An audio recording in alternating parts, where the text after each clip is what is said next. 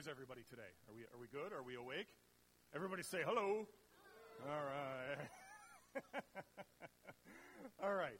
Well, today we are going to be looking at an interesting story from the Old Testament this morning that has to do with the prophet Elisha and another guy named Naaman. And this is a bit of a longer story, and so I want to jump into this right away here. But to get us started, let me first ask you this. How often do things in life go exactly as you plan for them to go?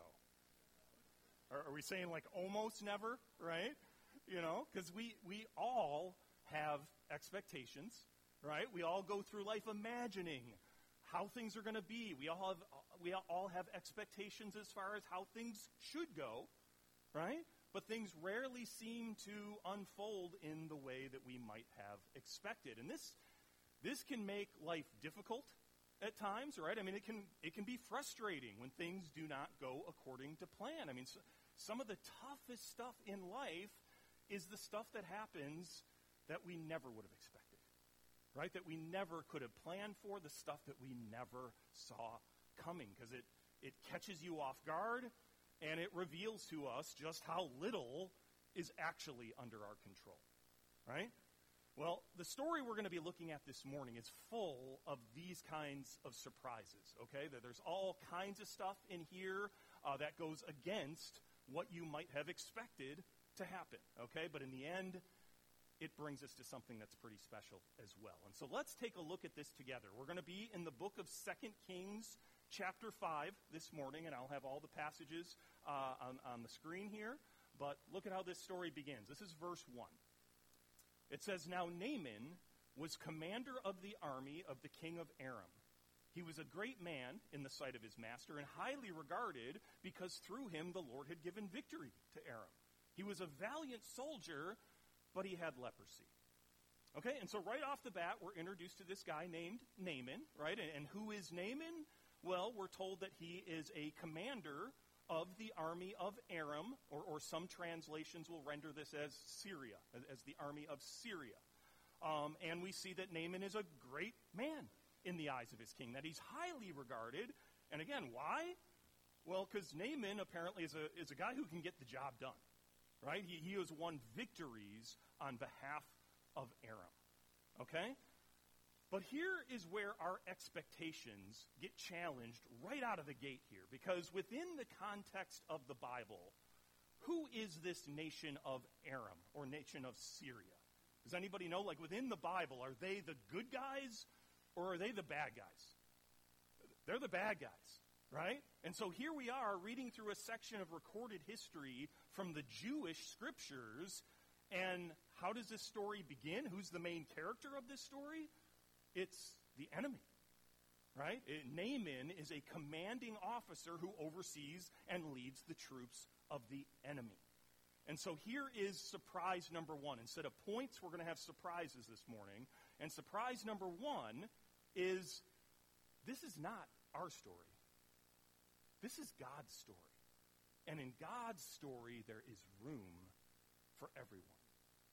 Okay? Because, again, try to think of this in, like, contemporary terms. If we were telling this story today, this would be like us beginning a story where the main character of the story is like, I don't know, maybe an Al-Qaeda leader, some head honcho from within ISIS, the Taliban, maybe Hamas, right? I mean, whoever you might designate as being our enemy today, that's the main character here, right? And so do you see how radical this is on the front end, right? Because remember, this guy, Naaman, he's highly regarded by his king because of his victories, right? And so this is a guy who's done some real damage. I mean, not only is he an enemy, he's a very effective enemy, right? And did you happen to catch who these victories are actually attributed to? Let me go back to our first verse again. Because who gave these military victories to Aram through this Naaman? It says the Lord did. Right? The God of Israel. Right? So again, imagine how shocking this would be to read this as a Jew. Right? The God of Israel gave victory to Israel's enemies? What? Right? Again, this is not how you would expect this story to go. You with me so far? Okay, and then the last thing that we're told here is this Naaman, as impressive as he is, he also has leprosy. Okay, but again, this is a story about the enemy. And so are we feeling sorry for Naaman at this point? Are we rooting for this guy? Probably not, right? But the story continues. Verse 2 goes on to say, now bands of raiders from Aram had gone out and had taken captive a young girl from Israel, and she served Naaman's wife. Okay, and so here is where we find kind of the connection point for the original readers, right? Because here we've got this young girl from Israel who apparently has been taken captive during one of the raids done by the Syrian army. Because, as the nation of Syria would go forth and conquer new areas, it was not uncommon for them to take prisoners along the way. They would typically kill the men, but when it came to the weaker members of society, the elderly, the children, and even the women, they would often just take them and make them slaves. Okay, but again, reading this through the eyes of the original audience, again, this young girl from Israel, she's one of us, right? She's the one that we can connect to here. But what do we see here? We see that she's one of the victims, right? That she's one of them that has been captured and is now enslaved, and she is serving within the household of this Naaman. And so are we feeling any love for this Naaman at all at this point?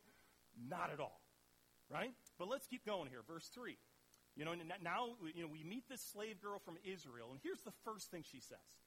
She said to her mistress, if only my master would see the prophet who is in Samaria, he would cure him of his leprosy.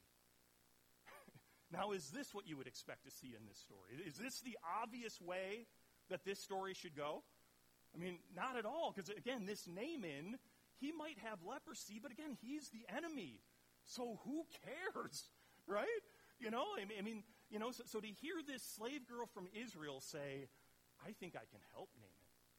I think I know of a way that he can be cured. Again, that's not the way I would expect this story to go, right? Because think about it. If you were captured by the Taliban, or if your daughter was captured by the Taliban, would you want her to help the Taliban? Would you want her to try to be a blessing to them? I mean, again, that's typically not our default position, right? And yet that's exactly what's happening here, right? So that brings us to surprise number 2 for the morning right away. Surprise number 2 is to follow God means that we are to seek the blessing of everyone, even our enemies.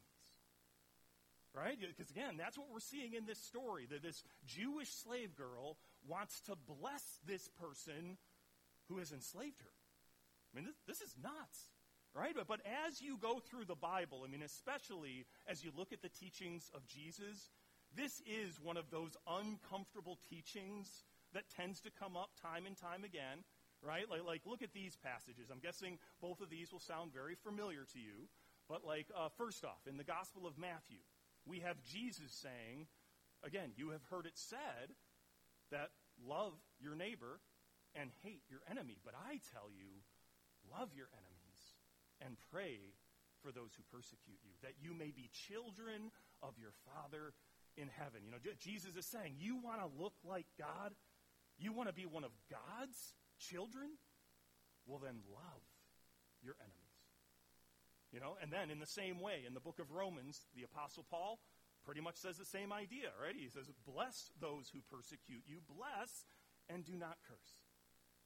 Right? And so even though this young girl from Israel has been captured and enslaved by the Syrian army who's under the control of this Naaman, right? It's like she's still looking out for him, right? She still wants to bless and not curse. She wants to do good for him rather than harm, right? It's like at one level, it's like she is living out her calling as a daughter of Abraham. She's living out her calling as a follower of this God who actually does desire to bless all nations, who wants to draw all people to himself. So again, radical stuff here, right? Not what we would expect, okay? But let's keep working through the story. Verse 4 goes on to tell us that Naaman went to his master and told him what the girl from Israel had said. By all means, go, the king of Aram replied. I will send a letter to the king of Israel. So Naaman left, taking with him 10 talents of silver, 6,000 shekels of gold, and 10 sets of clothing. The letter that he took to the king of Israel read, with this letter I am sending my servant Naaman to you so that you may cure him of his leprosy. Right? And so Naaman brings this idea to his king, and his king basically says, yeah, go for it. I'll even write you a letter of recommendation.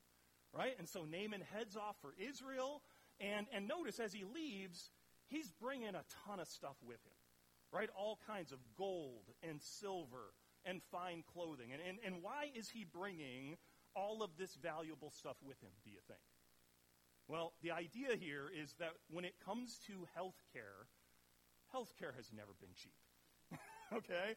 And so he's thinking, if I'm going to get healed here, if this prophet in Israel is actually going to do something to cure me of my leprosy, well, this is going to cost me something. Right? And so he's going prepared because he knows money makes the world go round. Right? And we see that Naaman, he travels all the way to the king of Israel, right? Which would have been a fairly lengthy journey. We're talking at least multiple days here, okay? But what he's really hoping is that he's going to get there and that the king of Israel will grant him his request, right? So here's what happens. Verse 7. As soon as the king of Israel read the letter, he tore his robes and said, am I God? Can I kill and bring back to life? I mean, why does this fellow send somebody to me to be cured of his leprosy? I mean, see how he's trying to pick a quarrel with me? Right? And so whatever Naaman was hoping for here, whatever he was expecting, I'm guessing this wasn't it. Right? Because as soon as the king of Israel reads this letter that has to do with healing Naaman of his leprosy, he just comes unglued here. Right? He's like, what? Are they just looking for a fight? Because it's like they're asking the impossible of me. Do they want to start a war? Is that what this is about? Because I'm not God. What can I possibly do to help this guy with his leprosy? Right? And so initially, it looks like Naaman has traveled all this way for nothing. Right? But then, somehow, news of this visit and news of Naaman's strange request here somehow makes its way back to the prophet that the slave girl from Israel originally referred to. And this is where we finally get to meet this Elisha. Okay, so next it says this, verse 8. When Elisha, the man of God, heard that the king of Israel had torn his robes, he sent him this message. Why have you torn your robes? Have the man come to me, and he will know that there is a prophet in Israel. And so Naaman went with his horses and chariots and stopped at the door of Elisha's house. And so again, Elisha hears about what's going on here, and he says, no, just send him my way. I'll take care of it. Right? Which, again, the amazing implication here is that Elisha is actually going to heal this guy. Right? That he's going to cure this enemy of Israel, again, a Taliban leader in our own context. He's going to cure him of his leprosy. Right? And that through this, Naaman will come to see that Elisha is a genuine prophet of God. Again, not how you would expect this story to go. Okay? And so Naaman heads on over to the home of Elisha. And again, keep in mind, this would have been a sight to see. Okay? Because, again, when Naaman travels from one place to another, this is a big deal. We're talking about a whole caravan here, right? Like it refers to the idea that he rides in with all of his horses and chariots. And then even beyond that, there would have been a whole line of mules that was carrying all that wealth that he brought with him, right? And so this would have been a whole parade. And keep in mind that Naaman was an important man, right? And so wherever he went, he was used to being received with great honor, with great dignity, received with extravagance, right? Wherever he went, it was, notice me, honor me, because I'm here, right? But look at what happens here. Moving on to verse 10, Naaman and his whole entourage arrive at Elisha's door, and then it says, Elisha sent a messenger to say to him, go wash yourself 7 times in the Jordan, and your flesh will be restored, and you will be cleansed. Okay. Now, before we look at the next verse here, let me ask you, how well do you think that this so-called reception is going to go over with Naaman? I mean, is this what Naaman would have been expecting, just Elisha to send a messenger? Right? I mean, was this normal? Was this acceptable? And no, again, this would have been a huge insult within the culture of that time. Right? Because notice, the prophet Elisha doesn't even come down to meet Naaman or greet Naaman at all. Right? He just sends a messenger, and then to just send him away to some Jordan River, right? I mean, it's not like the Jordan River was close by. It's not like the Jordan was just running through Elisha's backyard or something. No, this would have been another full day's travel, at least, to get there. Okay, and then, what's with the deal of being, dunked in this river 7 times to be cleansed? Isn't that a little bit redundant? Right? Now, of course, we might know some of the significance behind using that number, right? I mean, throughout the scriptures, the number 7 often has some deeper meaning, some deeper significance when it comes to having faith in God or having faith in what God will do, right? Like when you think of when the people of Israel were told to march around the city of Jericho. How many days did they need to march around that city before the walls fell? 7 times, right? And there's tons of examples like that all throughout the scriptures. And so this number 7 certainly has this divine aspect to it within Jewish understanding. Okay, but again, is Naaman Jewish? Would he have understood the divine significance of this number? And probably not, right? So Naaman's got to be thinking, what is the deal here? Right? There's no formal greeting. I'm not received with the proper extravagance at all. And now he just sends his messenger. And then from there, he tells me to go dunk myself in some random river that's going to take me a full day to get to. I mean, this is not what I had in mind. Right? And that's exactly what we see as we continue the story here. Verse 11. It says, "But Naaman went away angry and said, I thought that he would surely come out to me and stand and call on the name of the Lord his God and wave his hand over the spot and cure me of my leprosy. Are not Abana and Pharpar, the rivers of Damascus, better than all the waters of Israel? Couldn't I wash in them and be cleansed?" And so he turned and went off in a rage. Right? And so Naaman storms off at this point because, again, he was expecting something very, very different.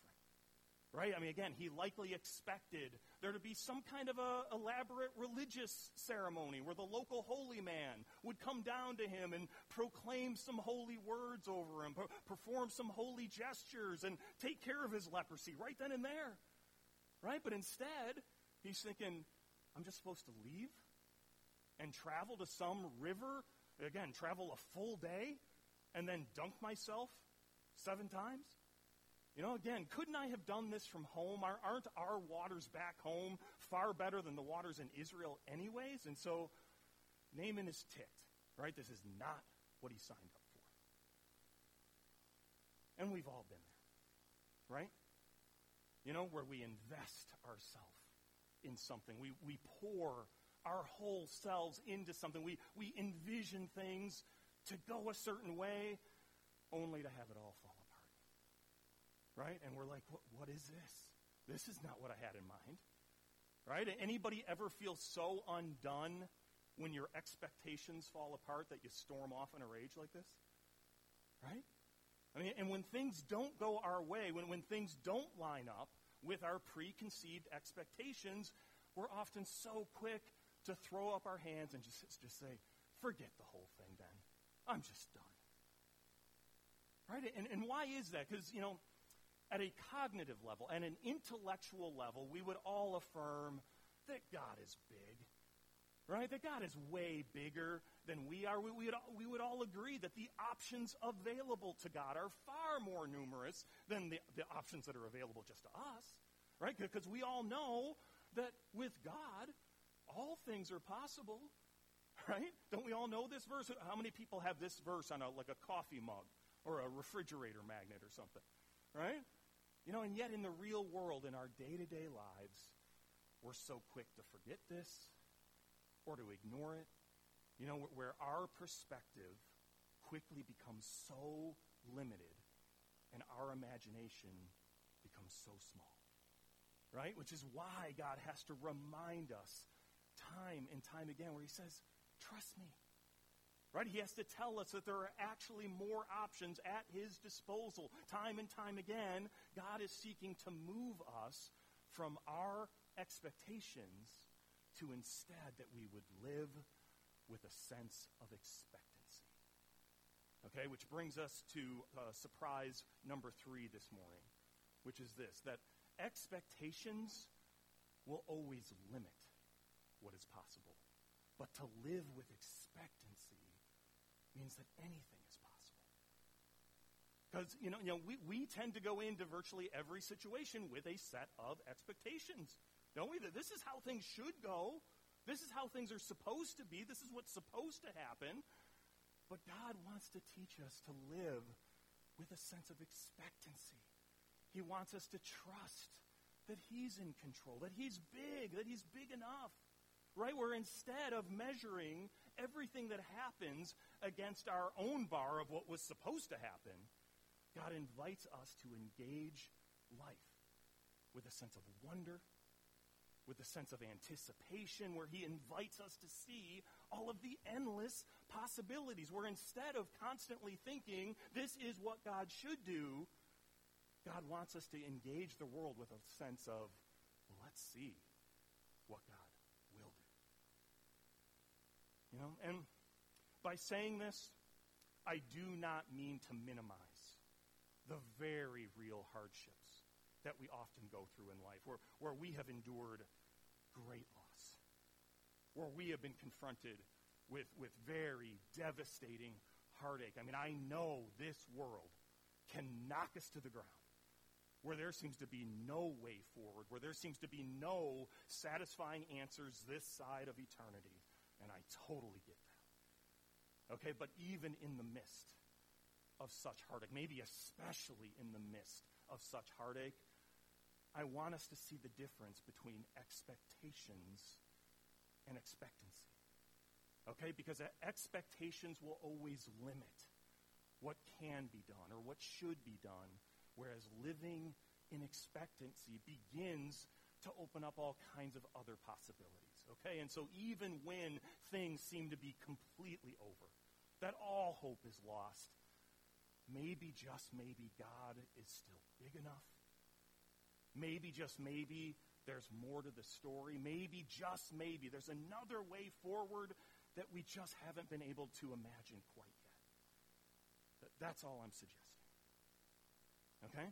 But getting back to Naaman's not there yet, right? He just stormed off in a rage, right? But then we come to this. Verse 13. It says, Naaman's servants went to him and said, my father, if the prophet had told you to do some great thing, would you not have done it? Well, how much more then when he tells you, wash and be cleansed? Right? Now, who's ever experienced this kind of thing before, where somebody else comes and steps in at just the right moment and says exactly what you needed to hear to restore just a little bit of perspective? You with me? Because that's what we see here. Naaman is ready to throw in the towel. He's done at this point. But then his servants come up to him and say, Master, if this prophet would have commanded you to do something really, really difficult, wouldn't you have done it? If he would have asked you to do something that was really, really hard, wouldn't you have followed through on that? Right? And so why not do this easy thing that he's asking of you, right? I mean, you've come all this way, and honestly, the Jordan River is kind of on our way home anyways, right? And so you might as well give it a shot. What do you got to lose? Right? And there's wisdom in that, right? I mean, sometimes we just need that extra voice, that outside voice that creates a little bit of space for us to gather our thoughts, to calm our nerves, and to just breathe for a minute. Sometimes we just need to breathe for a minute before we jump into action, right? And that's what Naaman does. He takes this breath, and he does decide to give this a go. And then we read this, verse 14.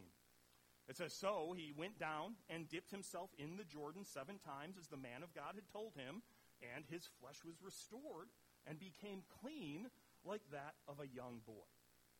Right? And so Naaman takes this day trip over to the Jordan. He does exactly what the prophet of Israel had told him to do. He decides to trust. And what's the result? Healing. Right?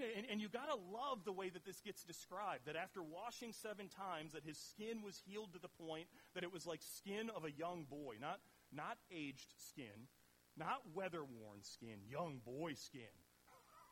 You talk about restoration, right? And again, I'm guessing that this went way beyond Naaman's wildest expectations, right? Because again, our expectations always seem to have limits. Our expectations always have boundaries, but to live with expectancy, again, means anything's possible. So, Naaman gets miraculously healed. Okay, but now, having traveled all the way to the Jordan River, he's also about a fourth of the way home at this point.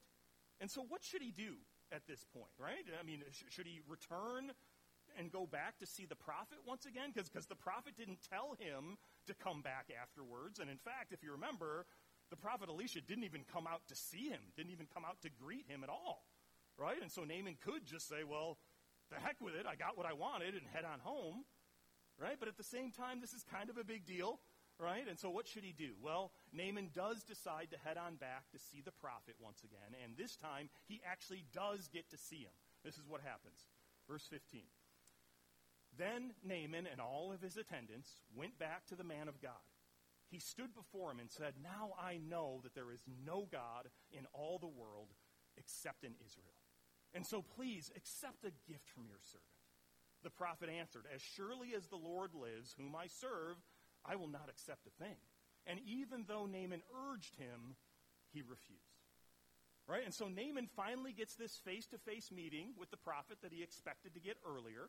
Right? And look at the impact that this whole experience has had on him. Right? He says, "Now I know there is no God in all the world except for in Israel." Right? I mean, not only does Naaman affirm that this prophet is a genuine prophet, not only does he affirm that the God of Israel is a real and legitimate God, now he's saying, no, the God of Israel is actually the only God. The only God that there is, which would have been a huge statement coming from this pagan commander, right, who, for the totality of his life, likely would have believed in and worshipped multiple gods. Right? But after what Naaman has now experienced firsthand for himself, it's like this God of Israel thing is unlike anything he's ever experienced before.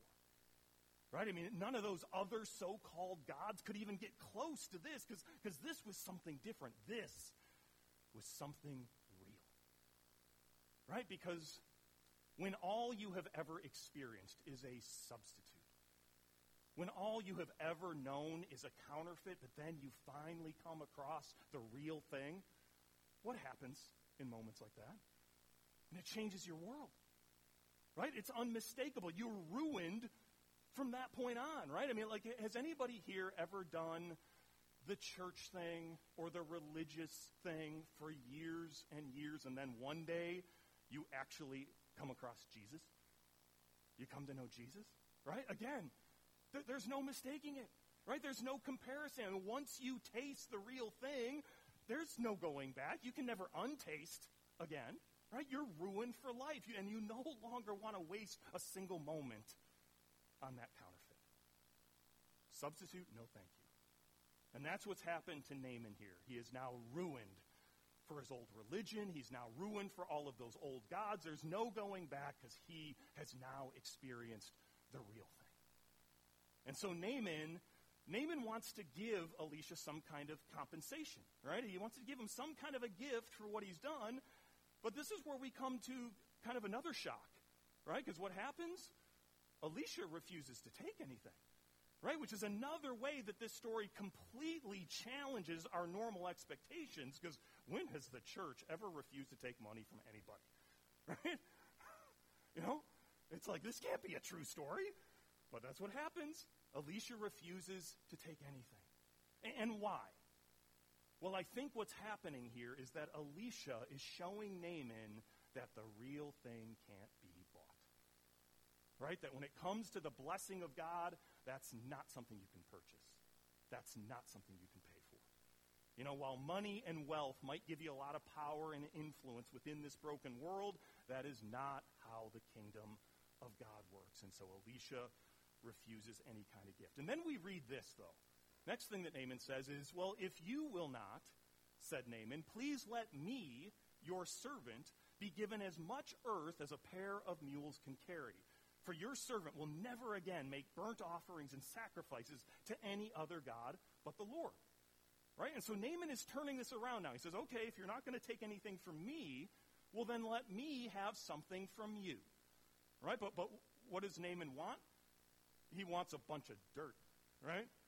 As much dirt as a couple of mules can carry. Now, what is this about? Why does he want some dirt? Well, what's likely happening here is this goes back to Naaman's understanding about the gods and how you would worship the gods, okay? Because while Naaman has just affirmed that the God of Israel is the only God in all the world, like we said, Naaman has grown up within a culture of multiple gods, okay? And the typical understanding was that gods were territorial gods, okay? That each nation or each region would have gods of their own, right? And so there were the gods of Aram, the gods of Syria. There would have been the gods of Egypt, and now we're talking about the God of Israel, right? But within this understanding, where did the God of Israel dwell? Like if you wanted to go and worship the God of Israel, where would you have to go? You would have to go to the land of Israel, right? And so, because the God of Israel would have lived, he would have dwelled within a certain patch of dirt, within a certain area. And so Naaman is thinking that in order to worship this God back home in Syria, well, what do I need to do? Well, I need to bring some of this land, some of this ground home with me. Right? You see the idea? I mean, Naaman would likely bring this Israel dirt back home with him, and then he'd spread it out somewhere. He'd put it in his yard, maybe build an altar out of it to sacrifice upon, or whatever. But the idea is in order to worship this God, in order to worship the God of Israel, I somehow need to be within the land of Israel, and so I'm going to bring some of that land back home with me. Does that kind of make sense? All right. But I think we all know that this is not how things really are, right? I mean, does Naaman really need to bring some Israel dirt back home with him in order to worship the God of Israel? Or is this a God that can be worshipped from anywhere? Right? And yeah, God is God of all the earth. I mean, Naaman himself just said there is no other God in all the world except the God of Israel. Right? And so Naaman's beliefs here with regard to how to worship this God, his theology, his doctrine is actually way off track. Right? And yet, does the prophet Elisha feel the need to correct Naaman on this and say, oh, you've got it all wrong, buddy? Actually, no. You know, and so we have to remember that correct theology is important.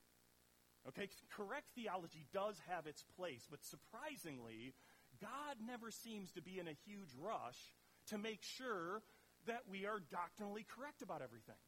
You know, God's not all that uptight if we don't have all the right answers. And this brings us to our final surprise for the morning. Surprise number 4 is right answers are important. Okay, but the journey, our journey with God is more important.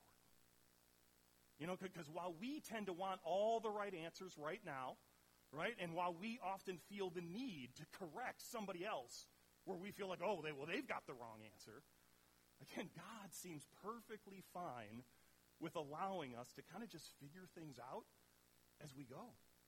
Right? He often lets us continue forward for quite some time with some pretty flawed theology. Right? He's not in a huge rush. It's like he meets us wherever we are, and then he'll show us new things when we're ready to learn. Right? Because for God, us having correct theology is actually not the point. Okay? Connection with God is the point. Walking with God is the point. Having a relationship with God, knowing God is the point. And if we have that, well, God seems to trust that us having correct theology will actually just kind of take care of itself.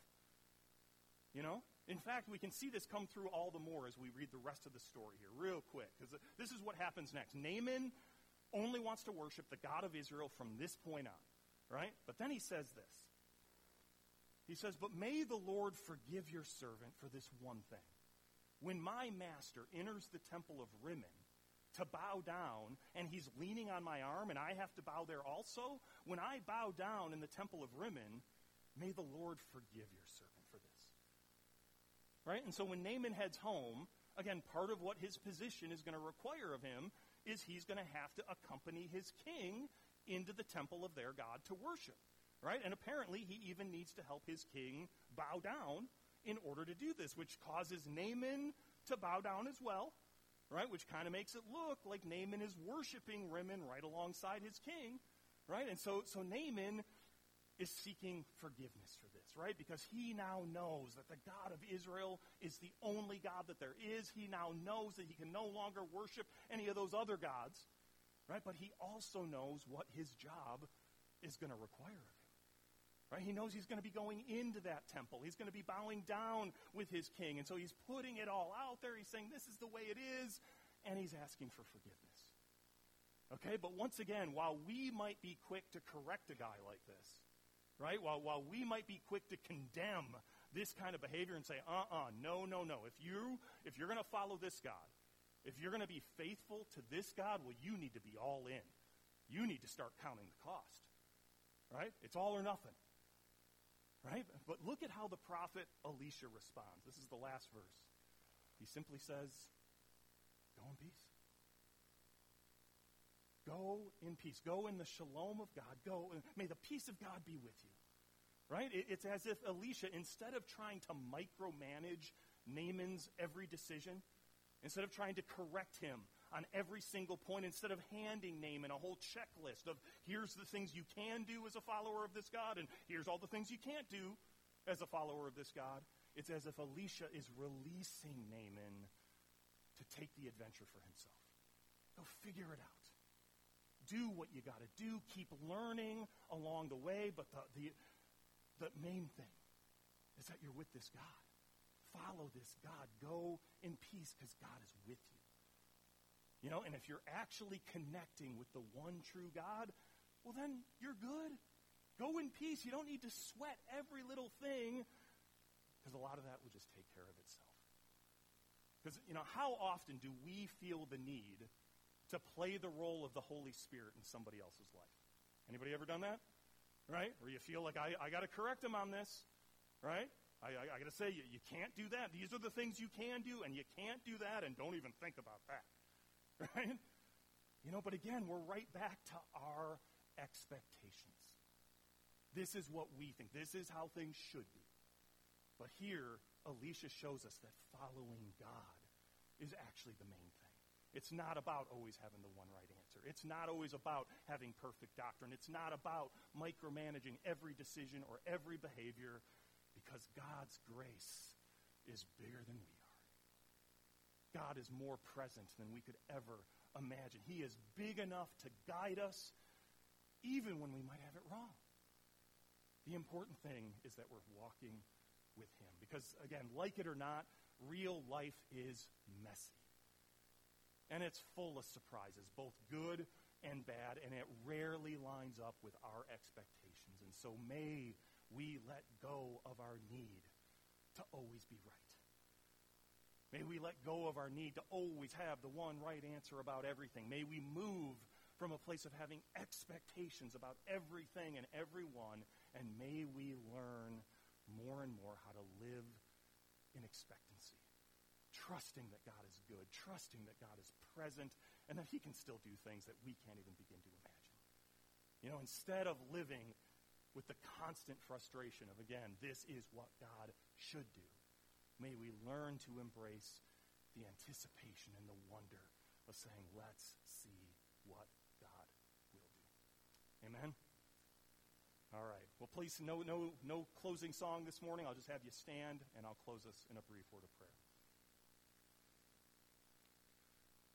Father God, again, just help us to let go of all of our endless expectations. Lord, help us to learn to trust you And help us to move through this world with a sense of expectancy, knowing that you are infinitely good and knowing that you have infinite options at your disposal. And then, Lord, also help us to know when we do need to take a stand, when we do need to take a stand for truth, when we should say something, when we do need to correct somebody, and also help us to know when we can just release that and say, go in peace. So Lord, thank you for being God so that we don't have to be. And help us to rest in that more and more each day. We pray this in Jesus' name. Amen. Thank you all so much. It's been a blessing.